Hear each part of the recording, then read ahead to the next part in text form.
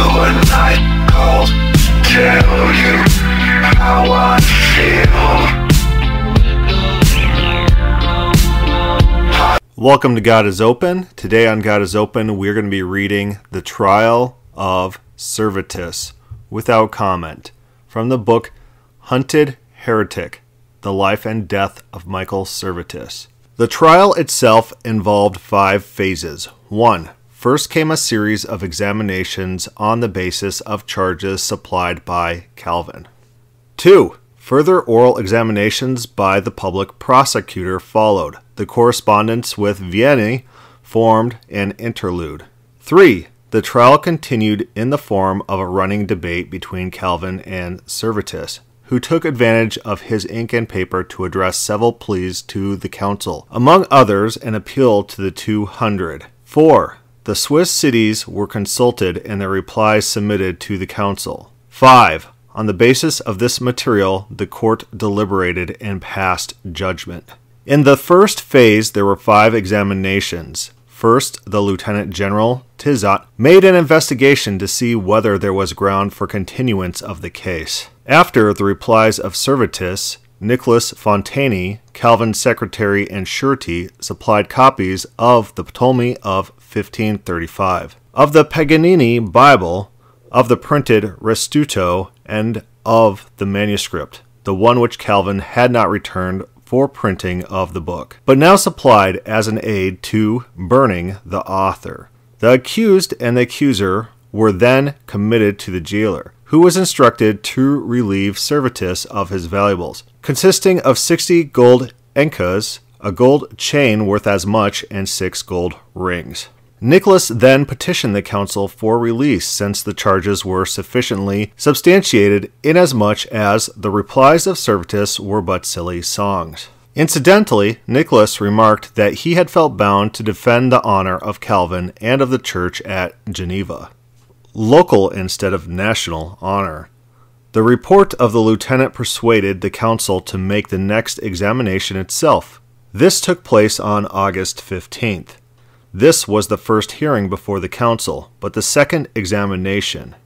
As a result, Nicholas was released from prison, but only because Calvin's brother Antoine became surety in his stead. On the following day, August 16, the council subjected Servetus to his third questioning.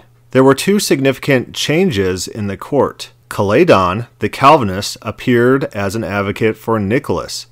This Caledon is one, as previously noted, whose name appears in the Edinburgh copy of Restituto. The place of the lieutenant was taken by Philip Berthelier, the libertine. Calvin heard that he had espoused the cause of Servetus, which is not at all improbable, since the council invited Calvin to come himself the next time to defend his accusations. We may assume that he was present for the 4th examination, as a result of which Nicholas was entirely freed. On the 21st, Calvin refuted the use which Servetus made of the church fathers. The charges thus far levied against Servetus and his replies are available partly in the public records, partly in Calvin's account. There were 39 accusations which reduced themselves to a few groups. These deal with the earlier life and publications of the accused, with his doctrine especially of pantheism, of the Trinity, immortality, and baptism, and with his abusiveness against Melanchthon and the church at Geneva.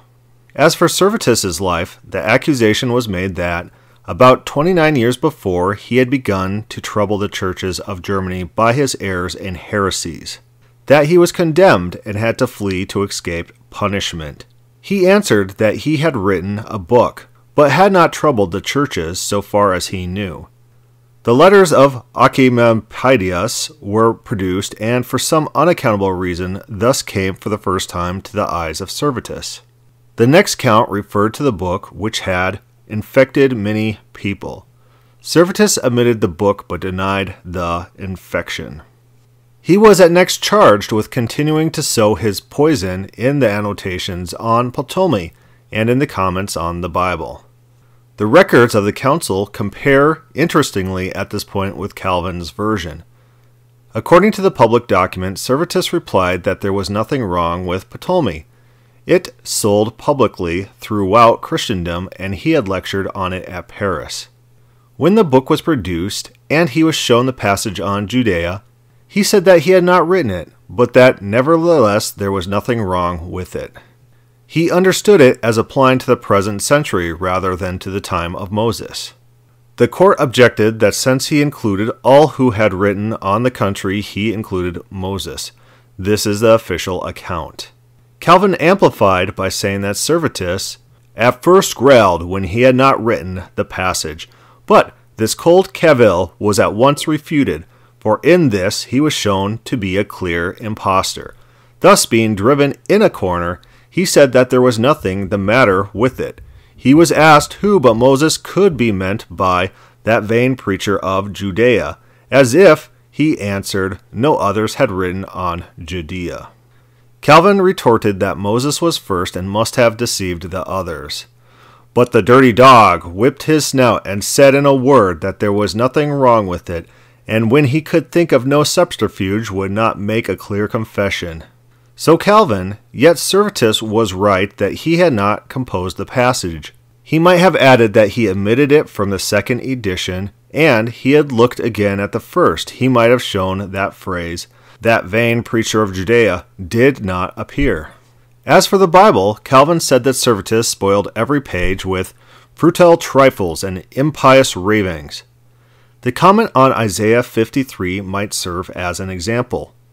The perfidious scamp wrenches the passage so as to apply it to Cyrus, though adding that Christ is foreshadowed, for whom alone this language is suitable. But in the meantime, we are left with no satisfaction for sins, no means of propitiating God, no purgation. Everyone will admit that I was right when I told him that no author had so boldly corrupted this single prophecy. One notes that Calvin did not take exception to the treatment of the virgin birth passage in Isaiah 7. On the doctrinal questions, Calvin furnished the following account of the discussion of pantheism.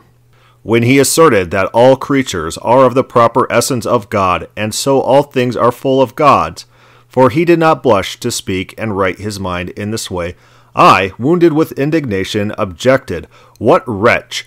If one stamps the floor, would one say that one stamped on your God? Does not such an absurdity shame you?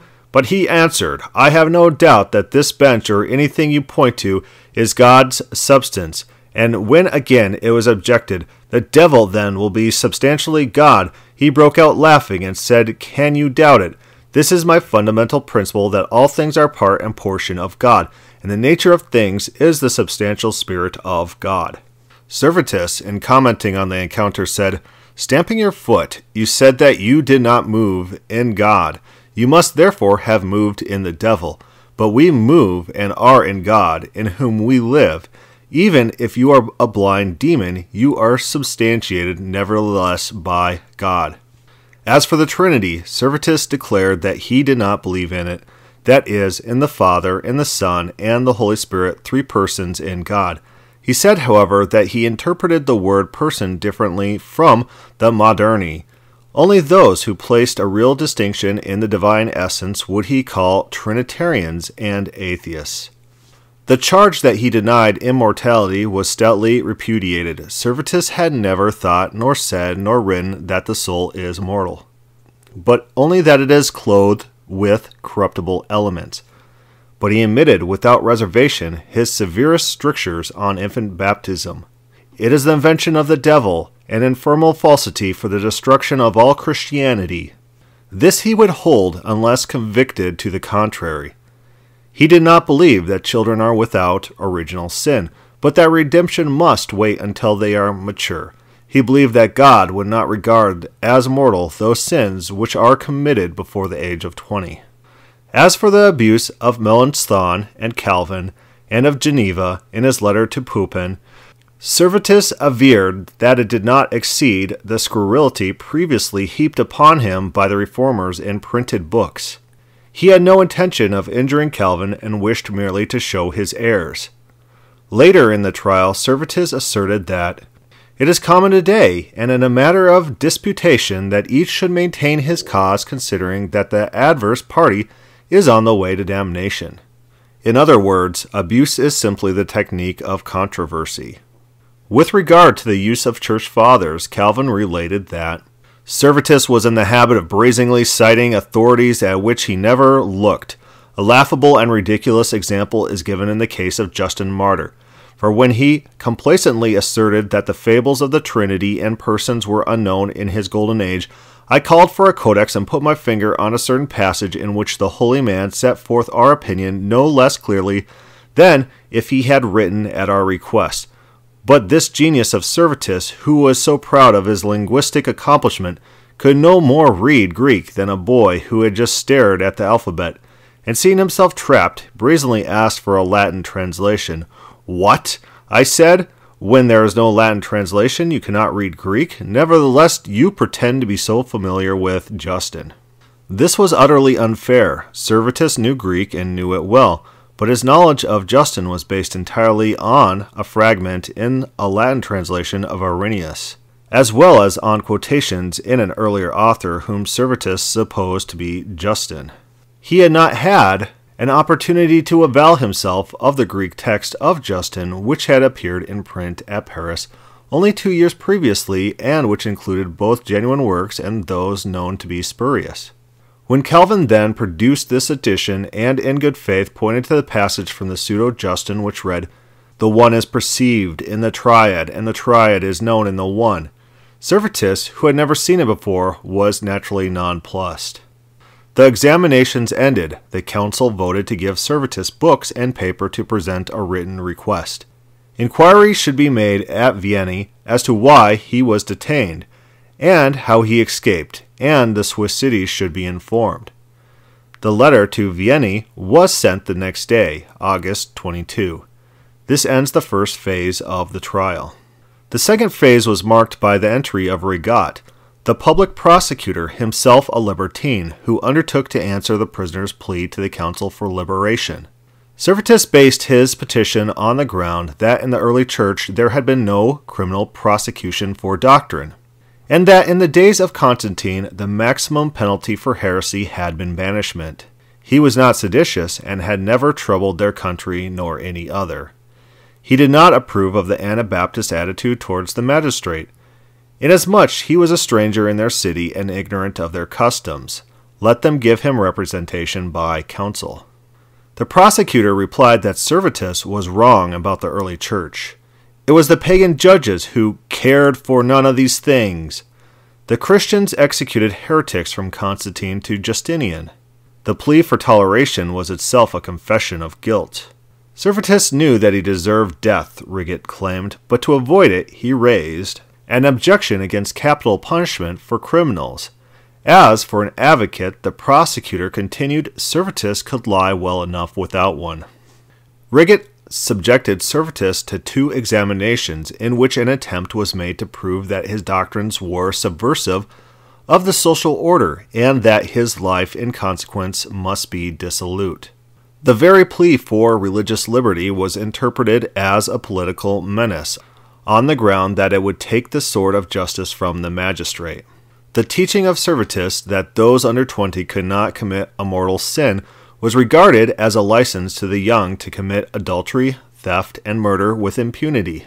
Examined as to his relations with the Jews and the Turks, Servetus said that he had not communicated with the Jews on matters of religion, and that he was not of Jewish extraction.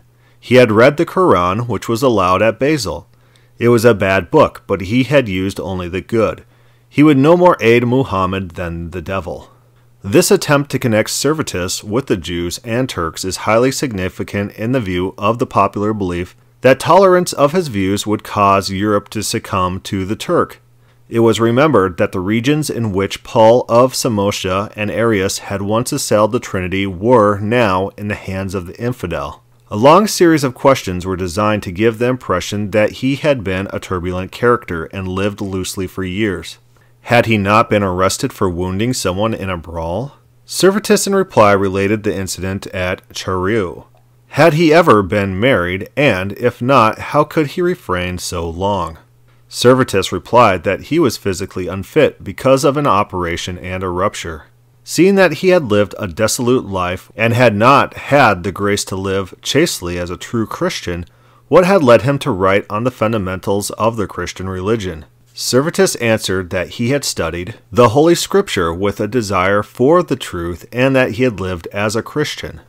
The prosecutor reverted to these charges in the second hearing. How old was he when he was operated on and ruptured? Servetus said that he could not remember, but he was probably about 5. Had he contemplated marriage at Charroux? Yes, but he had refrained because of his incapacity. He had remarked, had he not, that there were enough women in the world without marrying. Servetus replied that he did not remember having said it, but he might have done so in jest and conceal his impotence. Had he not lived wantonly at Charroux and elsewhere? Servetus answered no. There were many questions about the work on the heirs of the Trinity and about the relation to Oecolampadius, Bowser, and Capito, as well as about the printing of Restuto and the dealings with Arnoult and Groulout. The prosecutor continued, did he not know that his book would greatly disturb Christendom? No, he thought that Christendom would profit, and the truth would be worked out little by little. What truth did he think was not already worked out? Calvin's doctrine of predestination, he retorted, and of the descent into hell. Did he then think that this doctrine would be accepted and it was true? He answered that he did not know whether it would be accepted, but he thought it true, for things are often at first reproved, which are afterwards received. If then he thought he would offend God in concealing his opinions, why did he not proclaim them in France? Because, he answered, we should not cast pearls before swine, and there was great persecution among the papists. The courier now came from Vienna accompanied by the jailer and the captain and brought a copy of the sentence, but not the acts of the trial.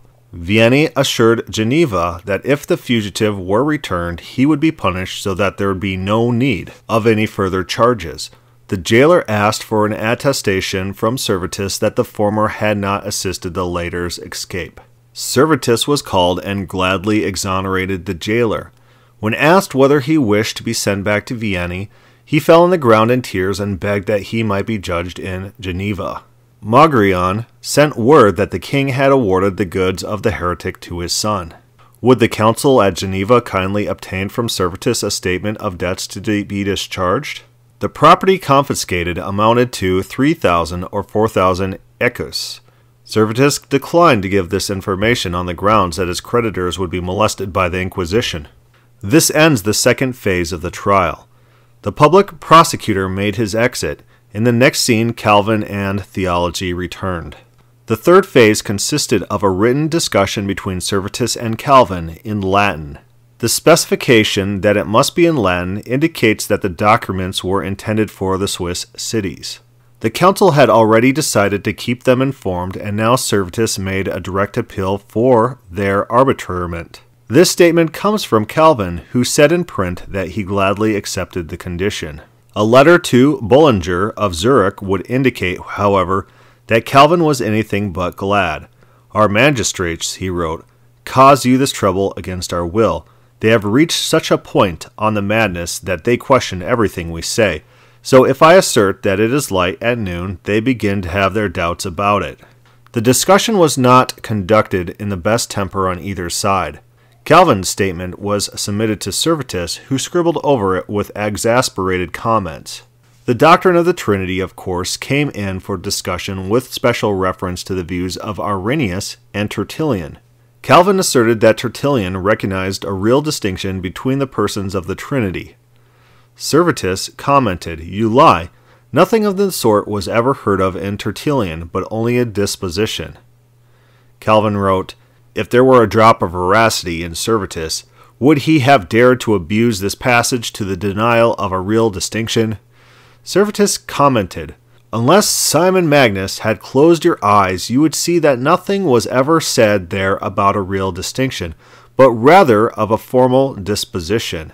Servetus constantly flung the epithet of Simon Magus at Calvin, through the belief that Simon was the father of the doctrine of predestination. A memorandum was submitted to the judges by the ministers of Geneva, who said, Servetus thinks that the judges will not know how eloquent he is and what an unabashed reveler unless at the outset he calls Calvin a homicide and afterwards vomits many insults upon him. Servetus retorted, Deny that, you are a homicide, and by your acts I will prove it. But in so just a cause I am consistent. I do not fear death. The ministers continued, This prodigious blaspheming chaos deserves no mercy. To this Servetus appended, Let mercy therefore be shown to Simon Magus. The ministers asserted that the man's utter lack of the spirit of meekness and docility is nowhere more apparent than in his furious assault upon infant baptism as a detestable abomination. Servetus wrote over against the word meekness. You should show it towards me, even though I were possessed of an evil spirit. But this discussion was not merely reviling. Calvin and Servetus came to grips not so much over the doctrine of the Trinity, however, as with regard to the nature of God and man. Servetus believed that Calvin's doctrine of original sin, total depravity, and determinism reduced man to a log and a stone. Calvin believed that Servetus's doctrine of the deification of humanity degraded God and made deity subject to the vices and infirmities of the flesh. Calvin believed that Servetus's doctrine of the deification of humanity degraded God and made deity subject to the vices and infirmities of the flesh.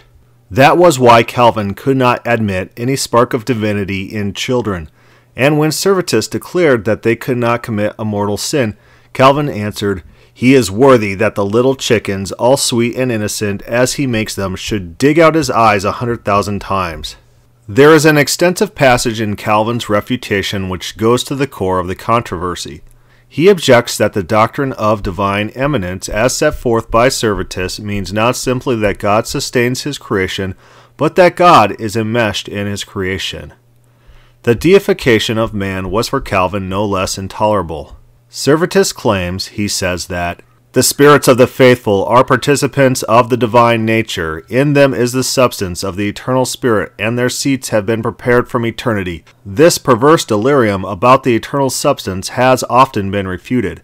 What could be more ridiculous than to claim eternity in the case of for those whom God freely prepared a kingdom before ever they were born? Regenerate souls are said by Servetus to be co-substantial with God. Therefore, whatever they possess of right and justice is not conferred upon them by grace, but implemented in them by nature. In that case, eternal life would be no longer at once a gift and a reward. And what becomes of the eternal essence of God? That single word God, I am that I am, sufficiently shows how impious it is to transfer his eternal essence and divine eternity to creatures.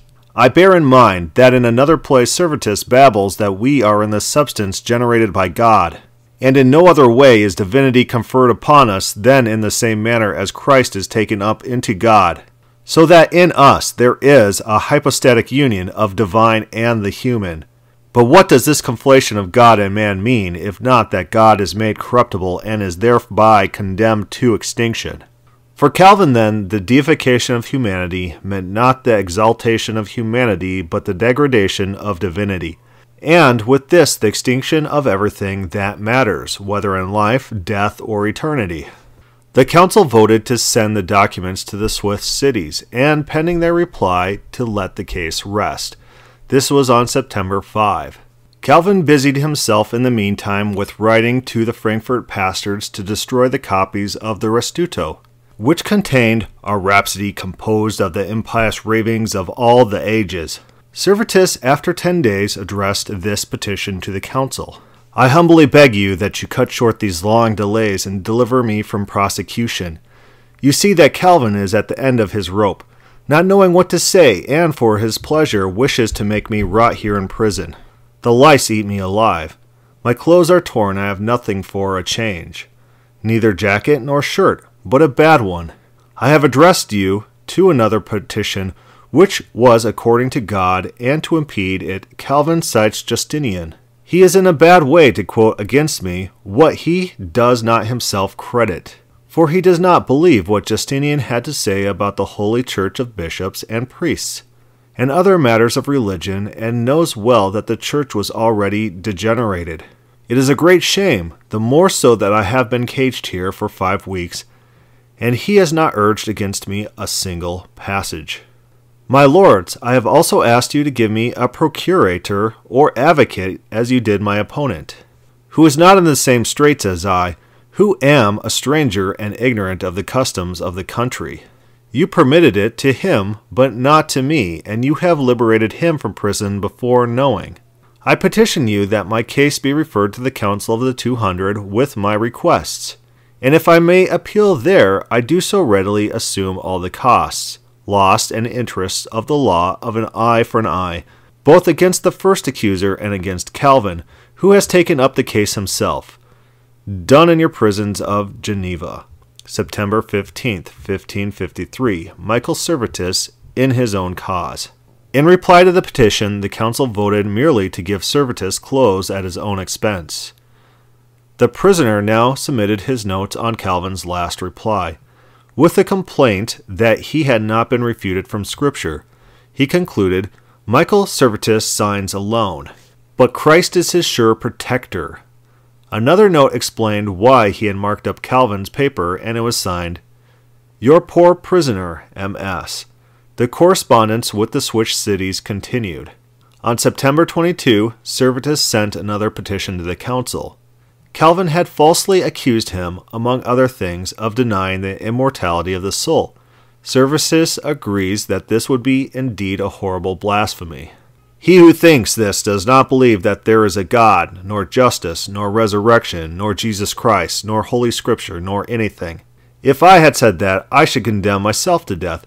Wherefore I asked, honored sirs, that my false accuser be made a prisoner like me, until the matter be settled by my death, or by his another penalty.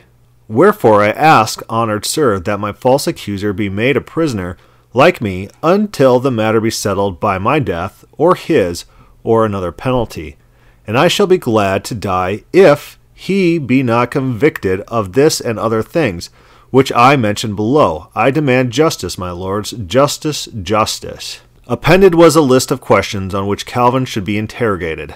1. Whether in the month of March he had not written Guilhelme Tier of Loins to disclosing the doings of Michael Villanovenus, called Servetus.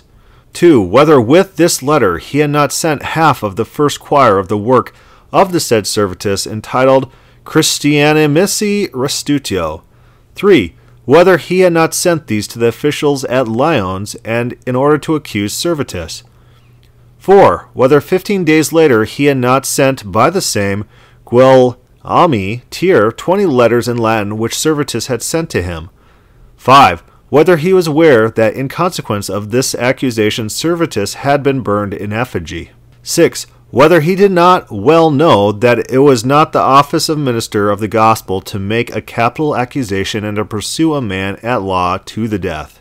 Then follows the indictment. Messieurs, there are 4 great and infallible reasons why Calvin should be condemned. 1. This first is that a matter of doctrine should not be subject to criminal prosecution, as I can amply show from the ancient doctors of the Church. 2. The second is that he is a false accuser. 3. The third is that his frivolous and calumnious reasons he opposes the truth of Jesus Christ.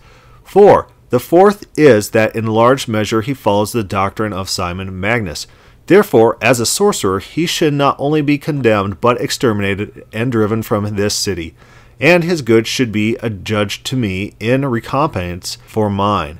Michael Servetus in his own cause. There's nothing in the records until October 10. On that date we find the following note, which explains much as to the prisoner's lapses from clarity and his fluctuations of feelings. The libertines were not in such an intimate contact with Servetus as were the lice. He wrote, Honored sirs, it is now 3 weeks that I have sought an audience and have been unable to secure one. I beg you, for the love of Jesus Christ, not to refuse me what you would not refuse to a Turk, who sought justice at your hands. I have some important and necessary matters to communicate to you. As for what you commanded that something be done to keep me clean, nothing has been done. I am in a worse state than before. The cold greatly distresses me, because of my colic and rupture, causing other complaints which I should be ashamed to describe. It is great cruelty that I have not permission to speak, if only to remedy my necessities. For the love of God, honored sirs, give your order, whether for pity or duty, done in your prisons of Geneva, October 10, 1553. The council voted again to give him a change of clothing. This ends the third phase of the trial. In its fourth phase, the trial assumed a national character. The magistrates and ministers of the Swiss cities were alike invited to give their opinions. A uniform letter from the council at Geneva was addressed to the councils of Zurich, Bern, Moselle, and Schaffhausen. Magnificence Seigneurs, we do not know whether you are aware that we have a prisoner by the name of Michael Servetus, who has published a book containing many things against our religion. We have submitted this to our ministers, and, though we have no lack of confidence in their judgment, we should like to know also the opinion of your ministers. We have written to them directly, and we beg you affectionately to use your good offices that they may examine everything and give their replies in order that the affair may be brought to a proper termination. We pray God that he may increase the prosperity of your commonwealth. Your good neighbors and great friends of the Syndics and Council of Geneva, September 21, 1553. The replies of the magistrates were comparatively brief.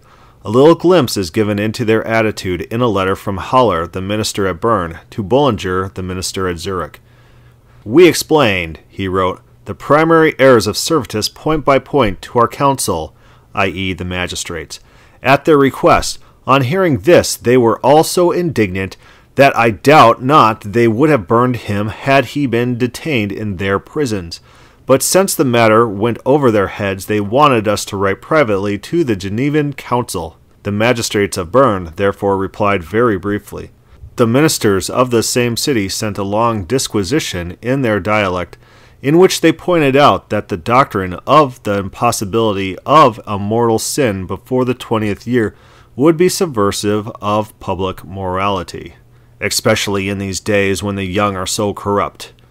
There was also a letter in Latin in which these same ministers said, in part, we see that Satan operates most persistently in 1,000 ways to hinder the progress of the light of truth, so that if he cannot extinguish it, he may at least obscure it with the clouds of pernicious and intricate dogma. Servetus is a man of little modesty, who calls in question the fundamentals of the Christian religion, revives the errors of the ancient heretics, and does not hesitate to adhere to the sects of our own time, reviling infant baptism. We pray God to give you a spirit of prudence, wisdom, and fortitude, that this pest may be averted from your church and others. The ministers at Schaffhausen said, we do not doubt that you, in your wisdom, will repress his attempts, lest his blasphemies, like a cancer, despoil the members of Christ. Zurich did not mention the rejection of infant baptism, for which so many had suffered there. The ministers were shocked, rather, that Servetus repudiated the doctrine of the Trinity, which was unanimously accepted by the universal church. We judge that one should work against him with great faith and diligence, especially as our churches have an ill repute abroad as heretics and patrons of heretics. God's holy providence has now indeed provided this occasion, whereby you may at once purge yourselves and us of this fearful suspicion of evil. The means of coercion were left to the judgment of Geneva. The ministers of Basel said that they agreed with Zurich, and need not repeat what had already been said. Like Bern, Basel was distressed because the prince of darkness strained every nerve to overthrow the fundamentals. Paul called such a pest a gnawing cancer, and both the apostle and the fathers regarded heresy as worse than crime. Servetus exceeds all the old heretics, since he vomits their combined errors from one impotent and blasphemous mouth. Like an excited snake, he hisses curses and contumely against Calvin, that most sincere servant of God. Geneva should try to cure him, but if he is incurable, he should be coerced by your office and the power conceded by the Lord, lest he be able to give further trouble to the church of Christ. These replies appear as unanimous as they were rigorous. But throughout the Swiss cities there was an undercurrent of dissent which comes to light in the private correspondence of the period. Calvin wrote to Sulzer, minister at Basel, commending a certain magistrate for his zeal against Servetus, and then adding very significantly, "I wish that your formal disciples were as enthusiastic." Evidence of a very considerable disaffection was declared by a distinguished refugee from Italy, a one-time papal nuncio, Vergerio by name, now a simple minister for the gospel in the Grisons. From Chur he wrote to Bullinger on the 3rd of October to say that he detested such monsters as Servetus. "Nevertheless, I should not think that fire and sword should be used against them." Again, on the 8th, he wrote that he was terrified by the tragedy of Servetus. The papists would now scoff that under the guise of reformation the churches were being deformed and the fundamentals shaken. One needs to read a letter like this to understand the attitude of the men of the period. They had given up country, home, property, and honor for the sake of the gospel. Vergerio himself had renounced a position of eminence. He was deeply concerned that the reform should not issue in the complete doctrinal disintegration of Christianity. Nevertheless, he would not countenance such a means to arrest it. His letter continues, "I have seen your responses to the Genevan Council. They will do. You do not say expressly that the heretic should be put to death, but the reader may readily infer this is your opinion. I have written to you what I think, and I will leave the matter to the Lord. I hate such disturbers more than a dog and a snake, but I should have preferred that they be incarcerated in the foulest dungeons rather than they be destroyed by fire and sword. It is to be regretted that the scamp has supporters among the doctors who are not just nominally for the gospel, but wish to be considered as pillars. I say what I know, not what I suspect. I have heard it from themselves, not from others, recently and a long time ago, but I do not wish to write. You will hear when we are together." In a communication of the 14th, he said, "Copies of your responses to the Genevan Council I have sent to many in Italy. They will do good." Vergerio evidently did not mean to press his objections. He went on, "A friend has written me from Basel that Servetus has supporters there. This confirms what I wrote to you the other day." On the 19th, a friend at Basel informed Bullinger that a distinguished scholar lately came from Italy and had espoused the cause of Servetus. Among the learned in the city there were others of the same mind. While the trial of Servetus was in progress, one protest indeed came from Basel, an anonymous letter in Dutch. This was the work of David Joris, a one-time leader of the Anabaptists now living under the assumed name of Johann van Brugge. The communication was addressed to the noble, honorable, worthy, pious, prudent, wise lords of the evangelical cities of Switzerland. The letter continues, "I have heard how the good pious Servetus was delivered into your hands, through no kindness and love, but rather through envy and hate, as will be made manifest at the last judgment to those whose eyes are now darkened by base cunning, and to whom the truth is unknown. God give them to understand, for the report has gone far and wide, and even to my ears, that the ministers have written to several places, and have determined among themselves to pass sentence of death, which has so troubled me that I could have no peace until I had lifted up my voice as a member of the body of Christ, and poured forth my heart briefly before your highness, and freed my conscience. I hope that the bloodthirsty counsel of the learned will not weigh with you. Consider rather the precepts of our only Lord and Master Christ, who taught not only in human and in literal fashion in Scripture, but also in a divine manner by word and example, that we should crucify and kill no one for his faith, but should rather be crucified and killed ourselves." The council at Geneva probably never saw this appeal. The responses of the magistrates and ministers indicated unanimity in favor of extreme measures. The evidence was now fully assembled. The court could not proceed to the verdict. The court could proceed to the verdict. Calvin wrote to Farel on the 26th of October that Perrin had made one more futile attempt to save the prisoner by an appeal to the 200. Nevertheless, he was condemned without dissent. Tomorrow he will be led to the execution. We tried to change the mode of his death, but in vain.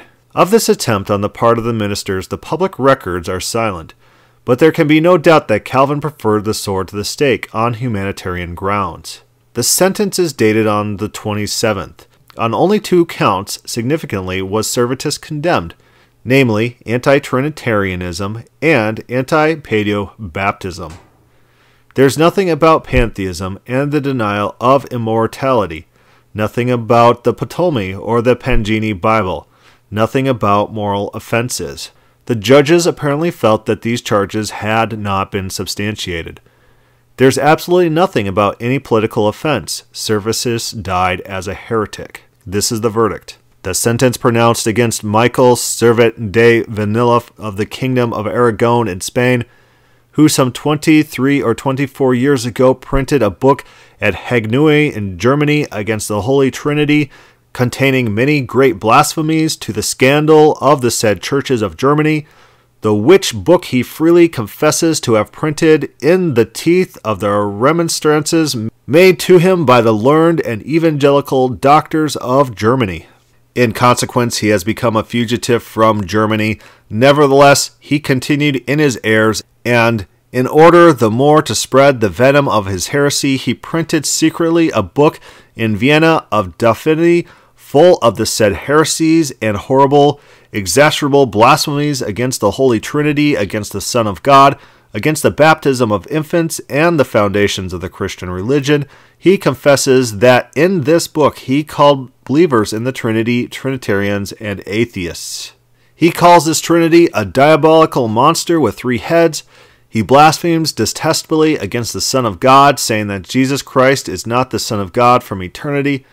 He calls infant baptism an invention of the devil and sorcery. His execrable blasphemies are scandalous against the majesty of God, the Son of God, and the Holy Spirit. This entails the murder and ruin of many souls. Moreover, he wrote a letter to one of our ministers in which, along with other numerous blasphemies, he declared our holy evangelical religion to be without faith and without God, and that in the place of God we have a 3-headed Cerberus. He confesses that because of this abominable book he was made a prisoner at Vienna and perfidiously escaped. He has been burned there in effigy together with 5 bales of his books. Nevertheless, having been in prison and in our city, he persists maliciously in his detestable errors and calumniates true Christians and faithful followers of the immaculate Christian tradition.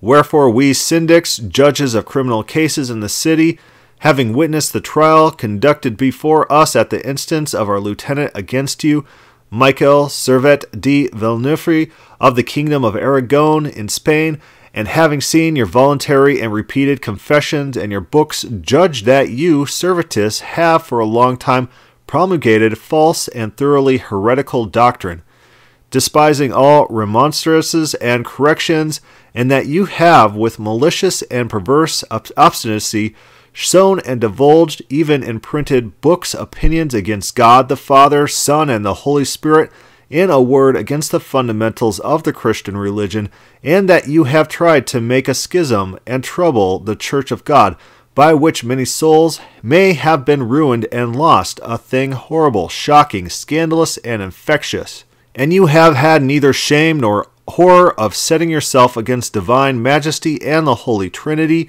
and so you have obstinately tried to infect the world with your stinking, heretical poison.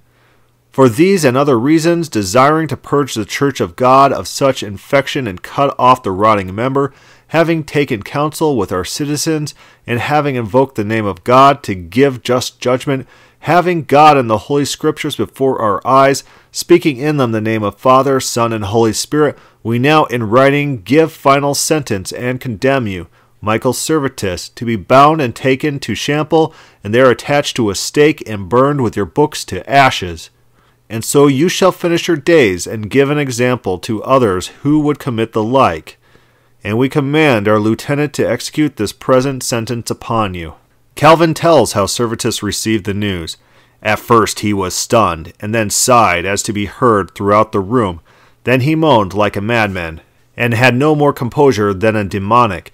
At length his cries so increased that he continually beat his breast and bellowed in Spanish, "Misericordia! Misericordia!" When he came to himself, his first request was that he might see Calvin, who obtained permission from the council for the visit. Calvin himself gives us the account of the interview. When he was asked what he had to say to me, he replied that he desired to beg my pardon. Then I protested simply, and it is the truth, that I had never entertained any personal rancor against him. I reminded him gently how I risked my life more than 16 years ago to gain him for a Savior. If he would return to reason, I would faithfully do my best to reconcile him to all good servants of God. And although he had avoided the contest, I had never ceased to remonstrate with him kindly in letters. In a word, I had used all humanity to the very end, until he, being embittered by my good advice, hurled all manner of rage and anger against me. But I told him that I would pass over everything which concerned me personally.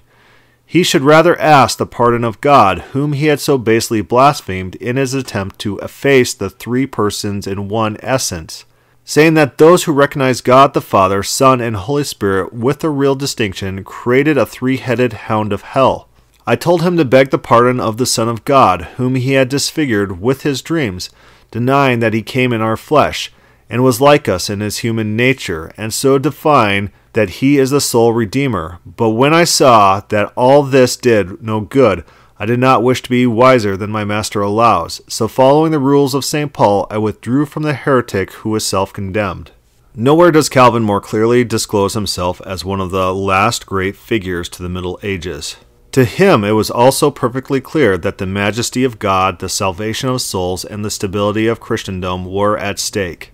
Never for a moment did he suppose that he was acting simply on behalf of the laws of a single city. The law under which Servetus had first been imprisoned was that of the Holy Roman Empire. The law by which he was in the end condemned was that of the Codex of Justinian, which prescribes the penalty of death for two ecclesiastical offenses: the denial of the Trinity and the repetition of baptism. Here again, in variant form, was a revival of ecclesiastical state in the sense of an entire society operating under the law of God. Servetus was resolved at last to stand to his watch, but was not unduly confident of his resolution, and requested that he might die by the sword, lest in the extremity of his anguish he should recant and lose his soul. The request was denied, but he was not deprived of the consolations of religion and of the opportunity to repent up to the very last. Farel, who happened to be in Geneva, served as the minister of the gospel who should accompany the criminal to the stake. Perhaps we would find the task less distasteful than Calvin, whose desire to mitigate the penalties seemed to Farel too soft. From Farel's pen we have this account of the Via Dolorosa. On the way to the stake, when some brethren urged him to confess freely his fault and repudiate his errors, he said that he suffered unjustly and prayed that God would forgive his accusers. I said to him at once, "Do you justify yourself when you have sinned so fearfully? If you continue, I will not go with you another step, but will leave you to the judgment of God. I intended to go along and ask everyone to pray for you, hoping that you would edify the people. I did not wish to leave you until you should draw the last breath." Then he stopped and said nothing more of this sort. He asked forgiveness for his errors, ignorance, and sins, but never made a full confession. He often prayed with us while we were exhorting, and asked the spectators several times to pray the Lord for him, but we could not get him openly to admit his errors and confess that Christ is the eternal Son of God. The account of the end is from an anonymous source hostile to Calvin. We were told that Servetus was led to a pile of wood still green. A crown of straw and leaves sprinkled with sulfur was placed upon his head. His body was attached to the stake with an iron chain. His book was tied to his arm. A stout rope was wound 4 or 5 times about his neck. He asked that it should not be further twisted. When the executioner brought the fire before his face, he gave such a shriek that all the people were horror-stricken. As he lingered, some threw on wood. In a fearful wail he cried, "O Jesus, Son of the eternal God, have pity on me." At the end of half an hour he died.